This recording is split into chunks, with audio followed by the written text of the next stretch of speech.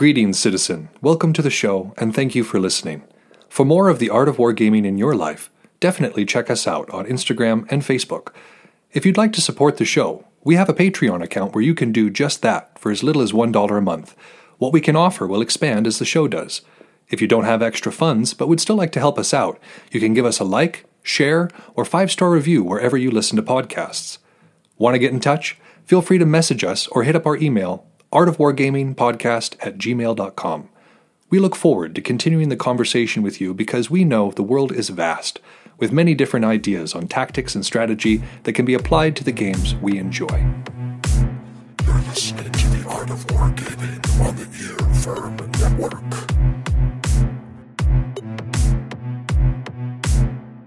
On War. Methods of Resistance. Welcome to the Art of Wargaming on the Earworm Network. I am Yaga Malark. Today we're going to be speaking about methods of resistance. But before we get into that, I promised y'all that I would get back to you on my game with Soren, which happened this last weekend. And, I totally beat him. Just trounced him. And, sent him packing. I didn't do those things. I lie. He destroyed me. I am normally not a person who surrenders. I usually make my opponent wipe me off the board, or we go to turn 5 because I believe in trying to seize the advantage at any time, in any way that I possibly can. After his turn, in round 2, and he went first, I conceded. Because I only had 3 Armiger Helverins left, and he had me surrounded by a bunch of big, mean, nasty melee types that were about to converge on me very quickly. There was no escape for me in that situation. And it was beautiful. I mean, again, throughout the course of that first turn, the whole round, he destroyed my Knight Paladin, and then my, 7? Yeah, 7 Armiger Warglaves. It was ridiculous. But by the time that it would have been my turn, that's what had happened with this army. And I'm not super up on like most of the Necron stuff or even the names, but I can tell you by descriptions that there were these big dudes with just like come-all cannons. And they kind of had beetle bodies, but like an upper torso that looked like a normal Necron warrior type dude. And they were just devastating. I mean, just like so much damage coming off of those guns. It was ridiculous. And then you had they had the big cleavers, and they were the melee ones. They just kind of came skittering in. Skopek somethings. Destroyers, maybe? Regardless, they chopped me to bits, because knights don't really have an invuln in melee. So once you get in against them, unless they have the advantage, it hurts. It hurts real bad. And so my big stompy boy army was reduced to just ash by the end of his second turn. It was ridiculous.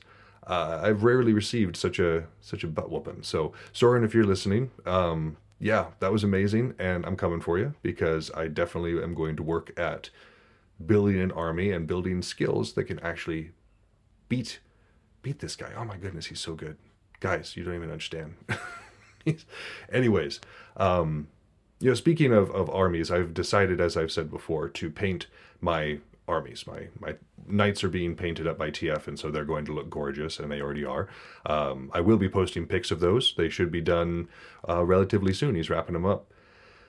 And so I'm working through painting my Jade Guardians, which is like my successor chapter for the Dark Angels, before I really get into building and painting my Word Bearers.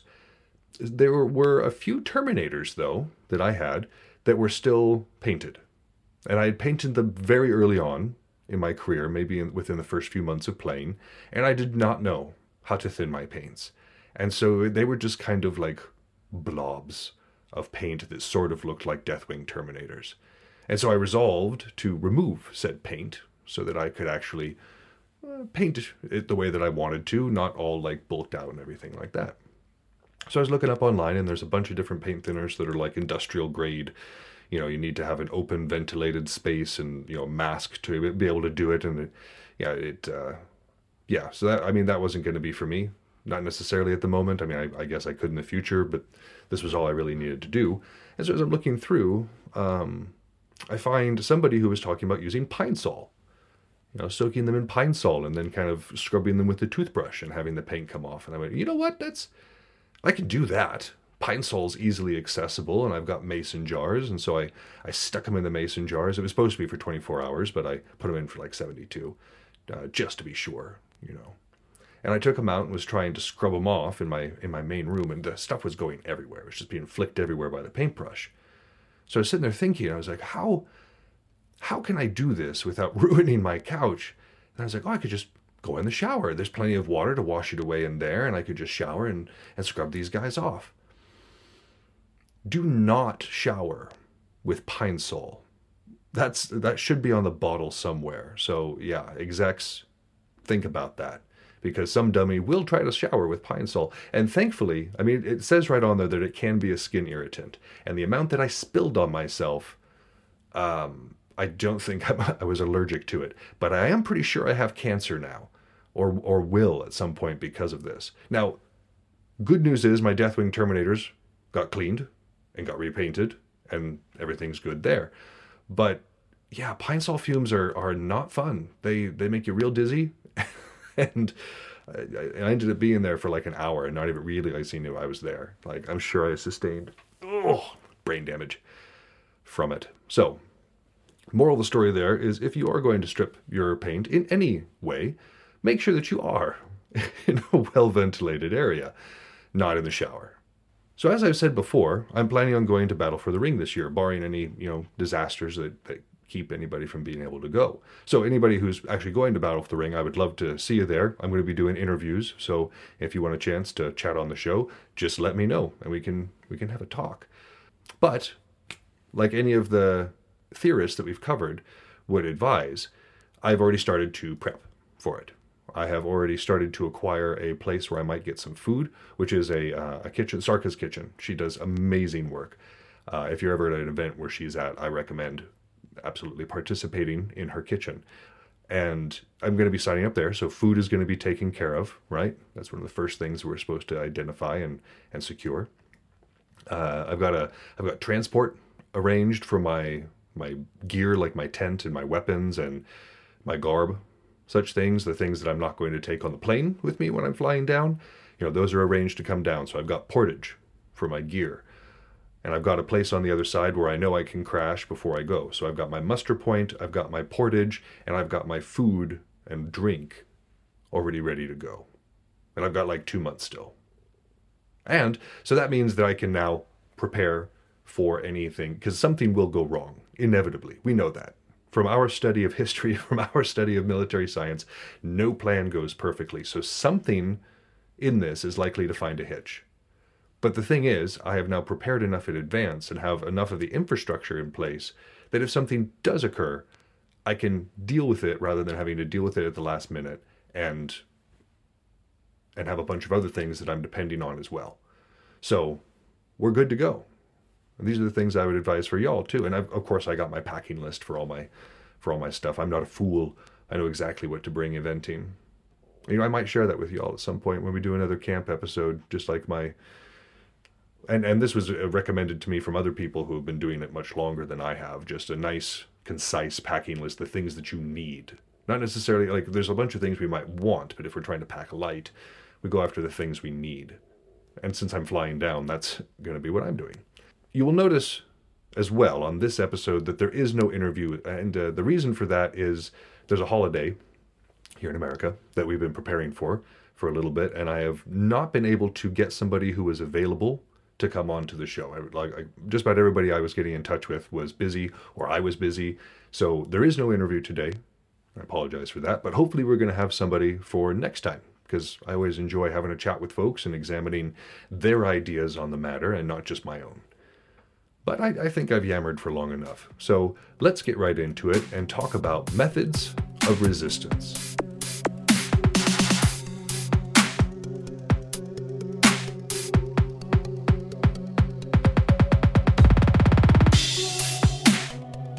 Let me be upfront with y'all and begin by saying that this particular episode may or may not actually have real-world implications on what we do in physical or intellectual wargaming. However, I found the concepts really fascinating and thought that, if we can probably glean a little bit of stuff from it, but it also really helps understand Clausewitz's world and how the military science that he's talking about influenced war at that particular time and in that particular place. Let's start by talking about theory. Now, this particular theory, I've got a whole lot of pick a fight with a dead guy about it, so we're going to get into it right now. He says, and again, he says that this is pure theory, that this should not be an absolute when we're dealing with policy, all right? He says that the war does not begin with the offense. The offensive player does not begin the war. They're just moving to take possession. They're moving to achieve whatever their object is. But the resistance by the defense is what starts the war. Now, obviously there's some huge holes in this particular idea. One need only think of Pearl Harbor, for instance, where the defense absolutely did not get a chance to resist at all. It was a devastatingly planned attack on the U.S. Navy. So the ability to kind of respond there, the resistance by the defense was not, but that kicked off the war in that particular case. But as a general rule, when you have somebody who's invading and putting up resistance, so let's even think of Russia and Ukraine, which is a conflict that is happening right now. The war, quote unquote, did not kick off until the Ukrainians resisted the Russians and their movement to take possession of those eastern provinces that they were after. So, I mean, this is an interesting perspective. Obviously, from our perspective, the war is begun by the offense because they're the ones who make the aggressive action, which makes the defense necessary. But this is an interesting way of saying it. It's an interesting way of kind of viewing it. So I thought I might, bring it up, even though I disagree with him wholeheartedly on this one. But it kind of continues into saying that the defense must have motives of action. Like, they have to be kind of prepared for this. And to be prepared for it, we have to have an organization of fighting around whatever object we're trying to protect. Whether that be cities, or our borders, or our people, we have to have organization, plans, to protect those things. We don't know necessarily where our enemy will strike, or what they're going to be after. I mean, sometimes it's easy to assume. Let's say that we have some very rich, minerally rich area that is extremely important to in strategic value. Well, it might be wise then to organize some defense around that, because we understand that that is going to be valuable to our enemy. And if they were to attack, that might be a likely target. The offense doesn't always know what this is. They don't have the same advantage because they don't know what the defense is planning. The defense can react. The defense can see what the offense is doing as a general rule. Again, we're not taking into account the surprise wars that can kick off. And this is a general rule, general theory. But they don't know. They don't necessarily know what the capabilities are for the defense in defending said object. But they have to take along their means, which is the army, toward the object anyways. And make the best plan that they can, knowing full well that they do not know what the defender is capable of or is planning on doing. This is always undermined, of course, if they do know this, if they are able to acquire some piece of valuable intel where we're able to ascertain exactly what our opponent is capable of and how they plan on using those means to defend the object. We can then make plans. Again, think about the Japanese in World War II. They knew that the U.S. Navy was critical to defending the Pacific Ocean. If they wanted to expand into the South Pacific there, they needed to make sure that the U.S. could not respond. And so, knowing what the movements were of the fleet, knowing where they would be based there at Pearl Harbor, they were then able to kind of take away that advantage that the defense usually has in defending. Now, what they didn't count on, of course, was the industrial might of the United States and our ability to churn out massive amounts of ordnance and material to then be committed to the effort. So again, this what we've just talked about was more theory, was more something that we can think about in the back of our minds when considering this, but really shouldn't influence the way that we play. Why did I talk about it then? Why did Clausewitz write about it? I don't know. But let's move into talking about actual practical methods of resistance. And before we get into those methods, let's understand what we have. What are our means of defense that we can then use for our resistance? Well, he names 5 of them. And these 5 are very useful. Let's say that we play games like Civilization or any other sort of world builder game where you have multiple cities and you can build armies to reinforce and kind of do your will. You control an entire nation at this point. So the means of defense, let's say our enemy has declared war on us.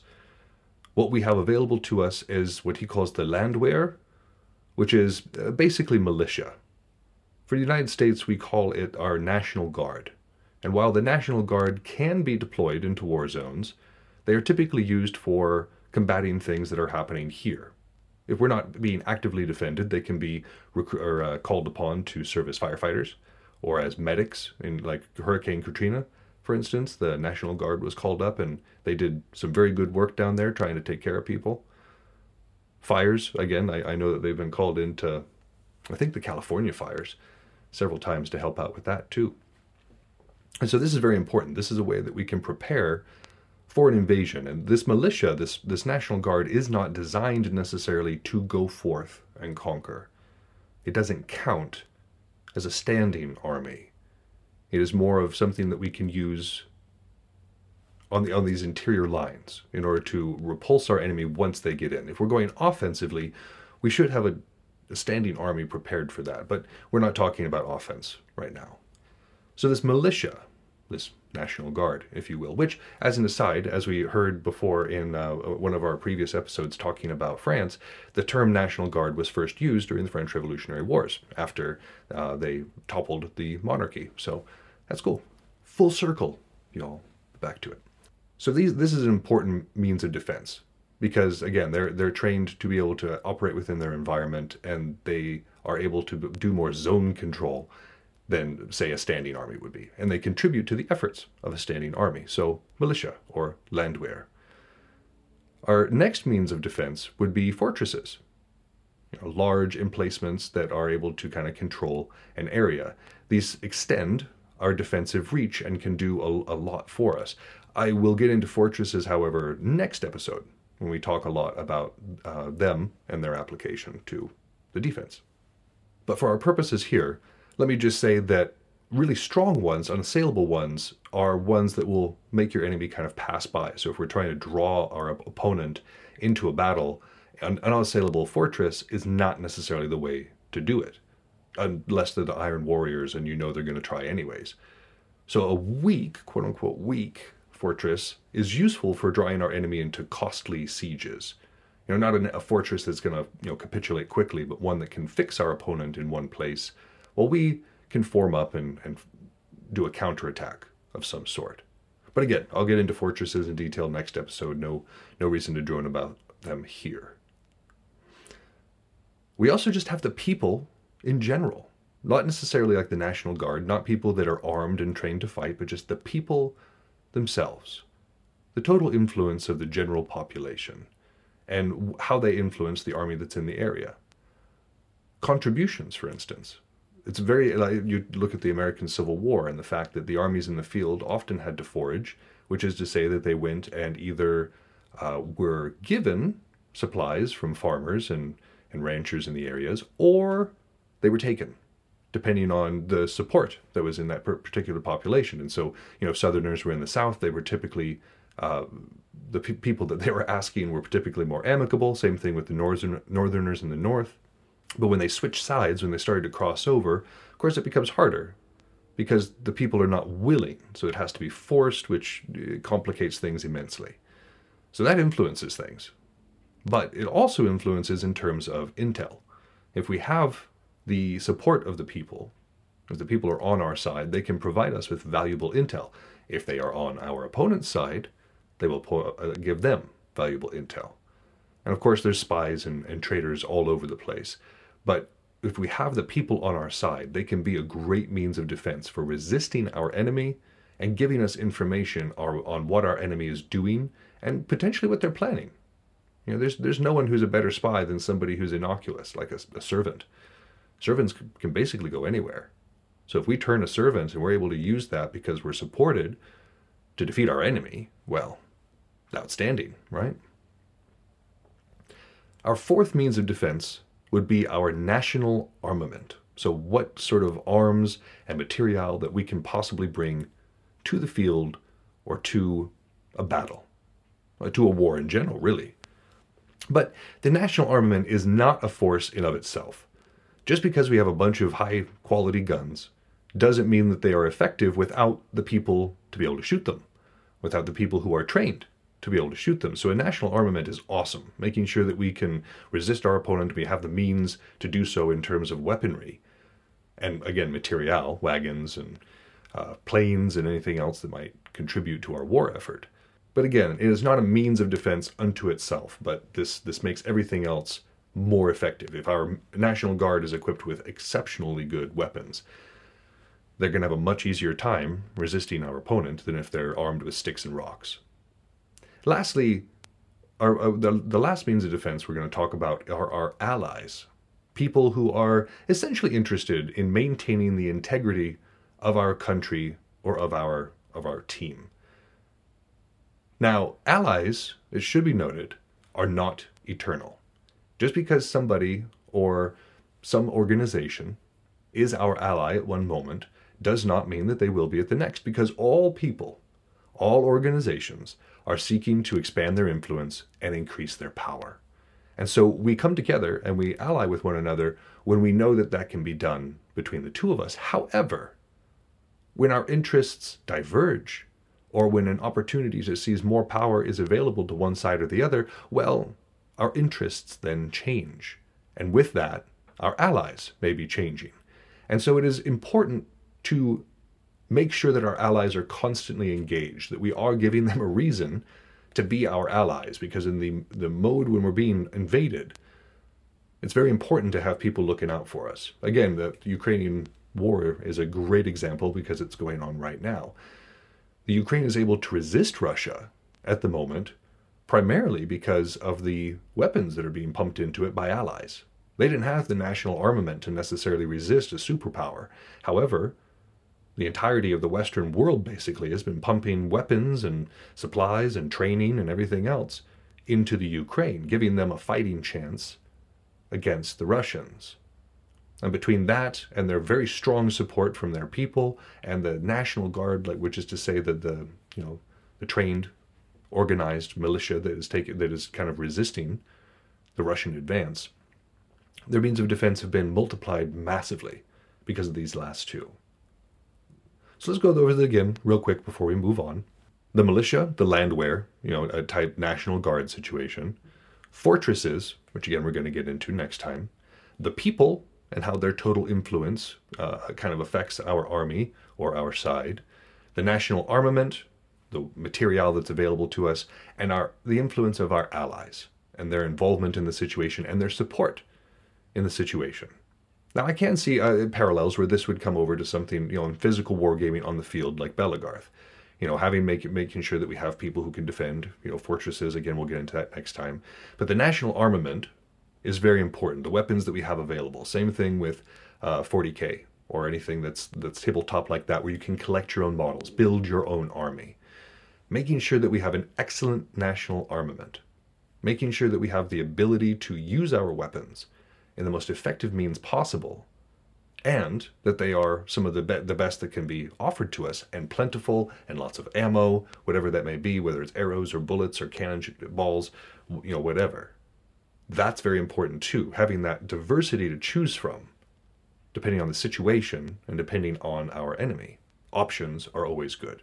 And then allies are huge. I can't tell you how many battles have been won because two units have looked at each other and been like, all right, we could fight each other, and this bigger unit is just going to come through and wipe out the scraps, wipe out whoever's left. Or we could get together and go after them together and make it so that we're not alone, but we're, double the force. And then we'll deal with one another. But again, that's that changing interest, right? Our interest is against them. Once that's done, our interest would then be against each other. But in both those cases, they are very important on the field of battle, and within 40K as well, at least that national armament part.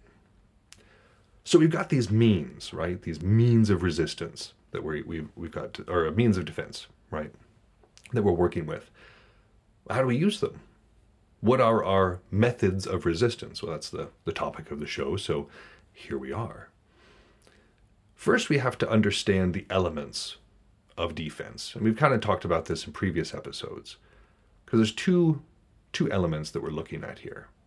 The first one is that the concept of defense lies in warding off our opponent. And that's the difference. Our opponent is coming at us, they're trying to achieve something, they're trying to strike a blow, grab an objective, whatever. And we're the ones trying to ward that off. We're blocking or dodging, or whatever the case may be, we are moving away from, trying to preserve ourselves.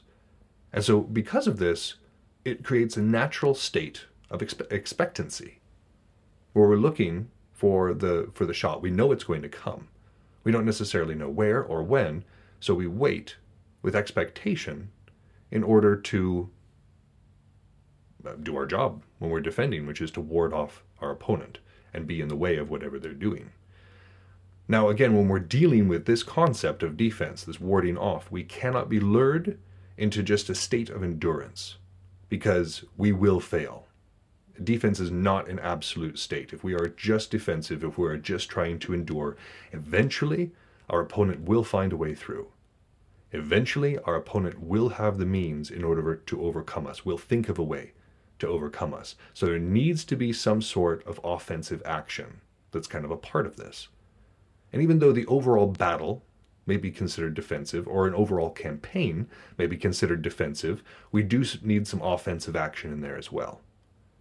And so in this particular case, of course, pursuit. We've talked about that before, the ability to follow up on any particular victory in a defensive sense, achieve a positive result by doing this pursuit. And this does not negate the overall state of defense, like I said. Having an offensive action, does not negate a defensive campaign or a defensive battle, because the nature of the battle was defensive. And we'll kind of get into that in the next episode as well, like what constitutes a defensive position.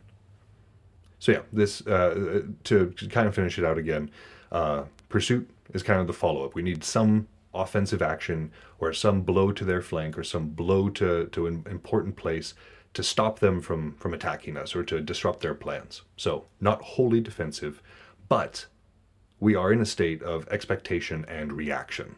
We are not necessarily the ones taking the action. We are seeing our opponent and what they're doing and trying to turn the tables or engage them in a way that is advantageous to us. So expect and react. The first concept of defense, this warding off. Secondly, we have the overall reaction, and this is the second element of defense. And this is different than a pursuit. The pursuit, of course, is a follow-up on a tactical victory.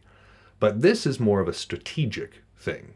And these are the actions that are needed to repel our enemy from the country entirely. Now, it may be our one tactical victory. Maybe we get that one victory and we're able to force our opponent back across the border, and that's what is needed. It is not always the case. And so this reaction that we're talking about here, the second element of defense, are the means that we do to push our opponent from our country entirely. And so at this point, we're going to pass into the strategic attack. It's a follow-up. And even though, again, the whole campaign may be considered defensive, this action is offensive. Again, moving, repelling them from the country. And so these are like two of the methods of resistance that we have. Because of the concept of defense, we're trying to ward off our opponent in the most effective means possible. And then once we have done so, once we have them on the run, we follow up with pursuit. And then, strategically speaking, we continue that pursuit until we have forced them from the country or we have defeated them. Those are our two objectives: is either force their rout and capitulation, or for them to leave where we want them to leave from. And when we're talking about this, again, from a strategic level, we're thinking about a theater of war. And when we have our army in this theater of war, there are a couple of things that we can, how we use our army. How we use our army in order to kind of enact our defense. And there's 4 of these. The first 3, by the way, if we have a battle and there's a non-decision, Our opponent withdraws because they don't want to engage us, whether it's a unassailable position that we have or they just are too weak to be able to engage us. These first three favor the defender. The defender absolutely benefits from them. So let's talk about them real quick. The first one is attacking the enemy the moment they enter the theater. Remember that an offensive action does not constitute an offensive campaign. An offensive action can simply be, again, moving to do this. And you're moving in the way. This isn't necessarily like moving and attacking them, but this is saying, okay, my enemy is moving into the theater of war. I am now going to move to defend immediately.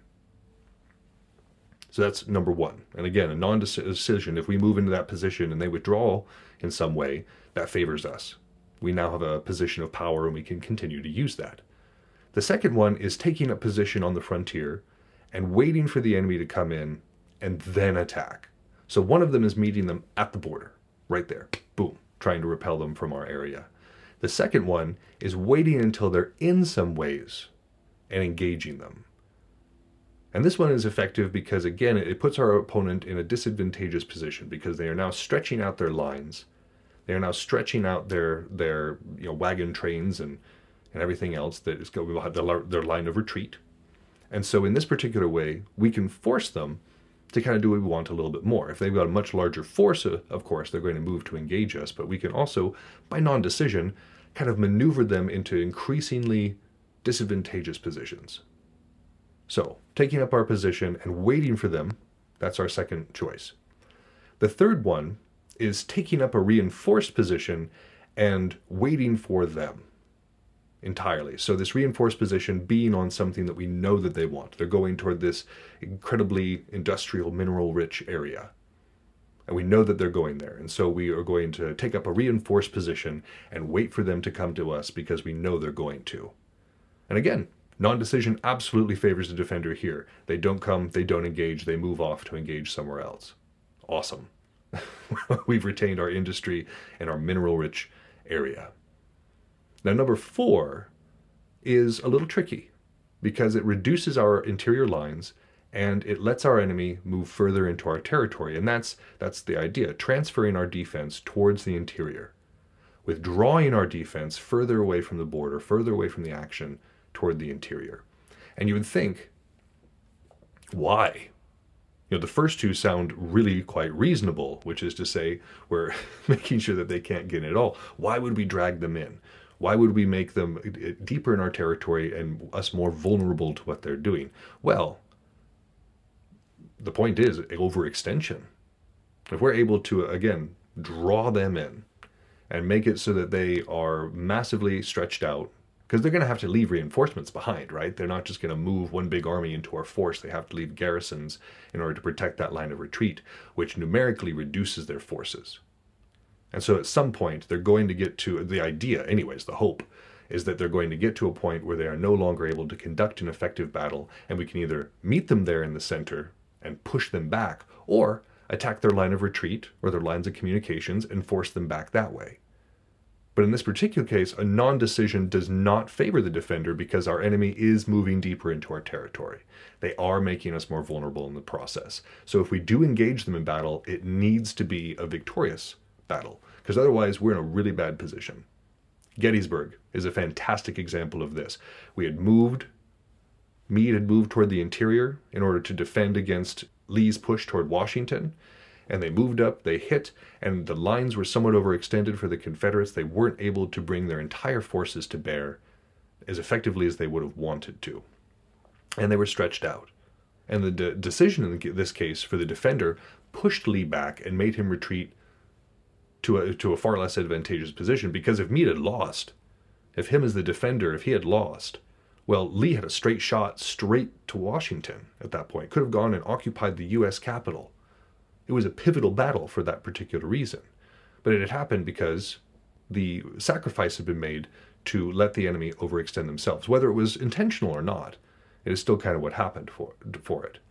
And so as we're going through these 1, 2, 3, 4, which is to say attacking them the moment they enter our theater, waiting for them to enter and then attacking them, or taking up a reinforced position and waiting for them to come to us, and then lastly, waiting for our enemy to overextend themselves and retreating to our interior, these increase in value of the time, which is to say our wait for it, right?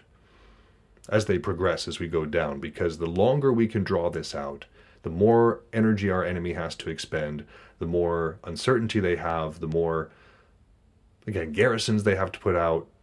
Time is on our side as the defender. However, as these increase, the level of sacrifice also increases in terms of country, in terms of material, in terms of sometimes even our army. Because we attack them the moment they enter the theater, right as they cross the border, well, we're repelling them. If we're able to win that fight, they don't damage anything. They don't come near our crops. We don't have to worry about them invading our mineral-rich areas because they've been defeated right on the border. Very little sacrifice intended for the country itself. Letting them come in a little bit, well, they might be foraging various towns on the border, confiscating things. Maybe there's strategic positions that they're able to take, where they're able to come in through the frontier, so there's a little bit more sacrifice there. Okay, well, we pull back and take our reinforced position and wait for them to come. Well, they have the ability to move in the country now, kind of take their pick of where they're going, how they're going to attack. So sacrifice there, and then drawing back into the interior and letting them come to us. Why, they have the full swath behind them, and so they have whatever objectives they've passed by. They have whatever material or industrial zones or whatever that they've passed by. So the sacrifice is necessary. So it's this trade-off, this wait for it, waiting for our opponent to make a mistake, waiting for our opponent to put themselves in a disadvantageous position, as they do, as they move further into our territory. We're taking that for sacrifice, but there needs to be a balance there. We can't sacrifice too much in order to get our weight for it, because if we do, then it's not really worth it, is it? And often in this particular case, if we're looking at these defenses from the side of the offense and how they want to achieve victory, they are often ruined by the sword of the defense, right?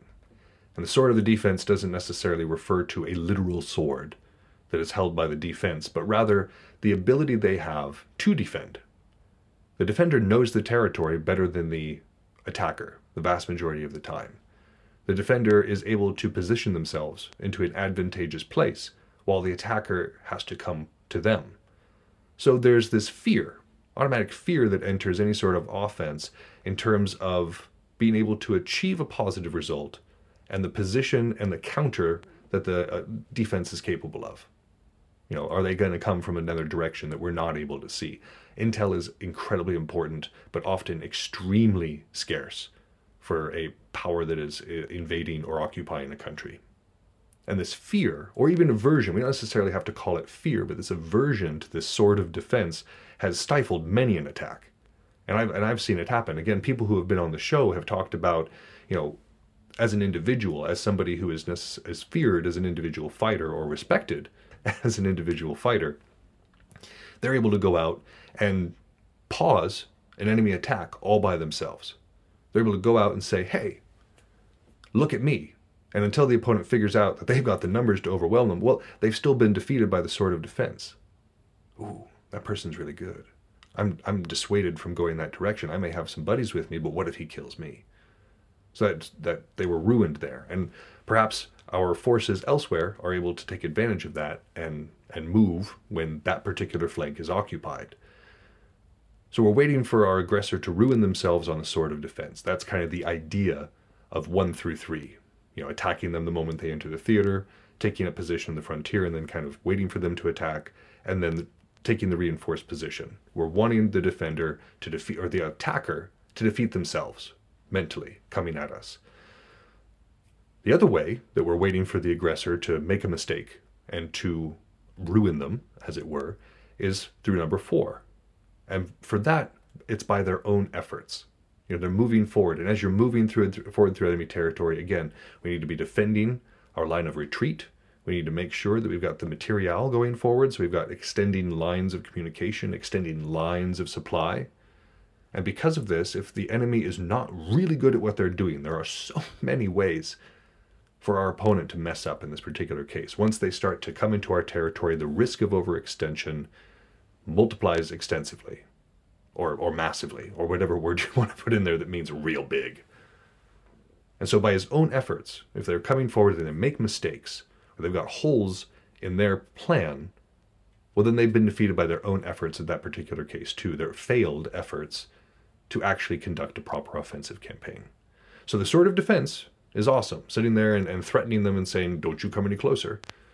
That's awesome. And then, of course, we have the by their own efforts, waiting for them to make a mistake as they're coming in towards us. Now, again, we have to reiterate here that for a strategic victory to take place here, not just a tactical victory, it's the idea of winning a tactical victory as a defender is easy because you repulse your opponent. They leave the field of battle, you win. But that's not a positive result. That's not actually a victory in terms of when we're talking about strategy.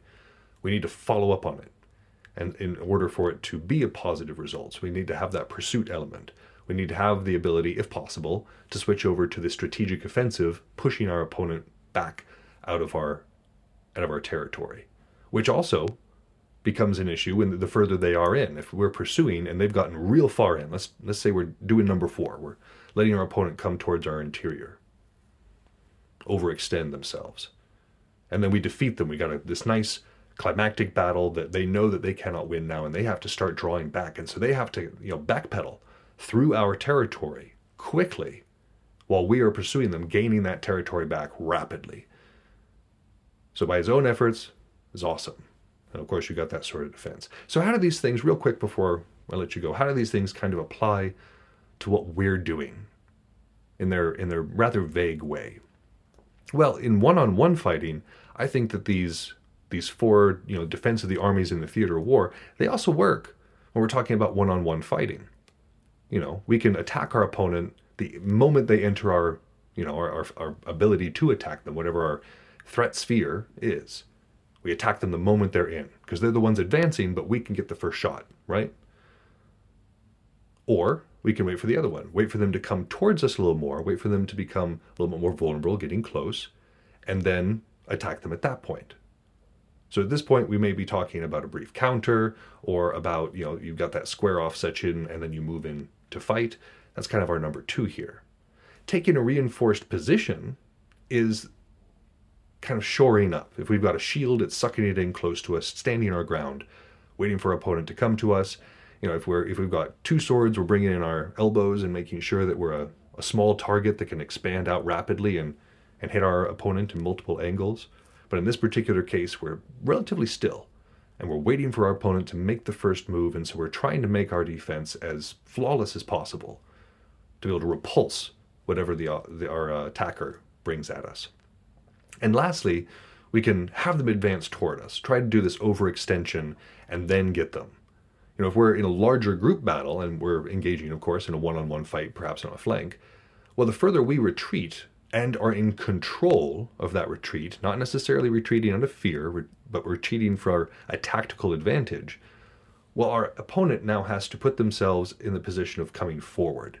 And there are plenty of fighters that I know that are able to draw people out and then kill them either because they no longer have the support of their team, or make them make a mistake as they're trying to come in and getting frustrated, chasing somebody down or trying to catch up, and they're getting frustrated that they're getting kind of warded off effectively, and then they overreach, or they do some sort of mistake that we're able to shoot back and capitalize on. So what we've talked about today loosely applies to intellectual wargaming and to physical wargaming. But again, I just thought it was a really interesting section and a really interesting idea, and I wanted to share it with y'all so that we had a complete, so I didn't just have to skip over this rather large section of the book. That's our show. Thank you so much for listening. If you haven't had enough of the art of wargaming in your life, you can find us on Facebook and Instagram, where I occasionally post funny and educational memes.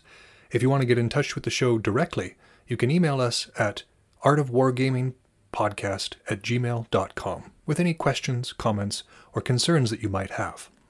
Also be sure to check out all of our sister shows on the Earworm Network, including General Nerdery, Word Balloons, Fried Squirms, and more. We're working hard on having something for everyone. And again, you can find those at earworm.com. That's EARVVYRM.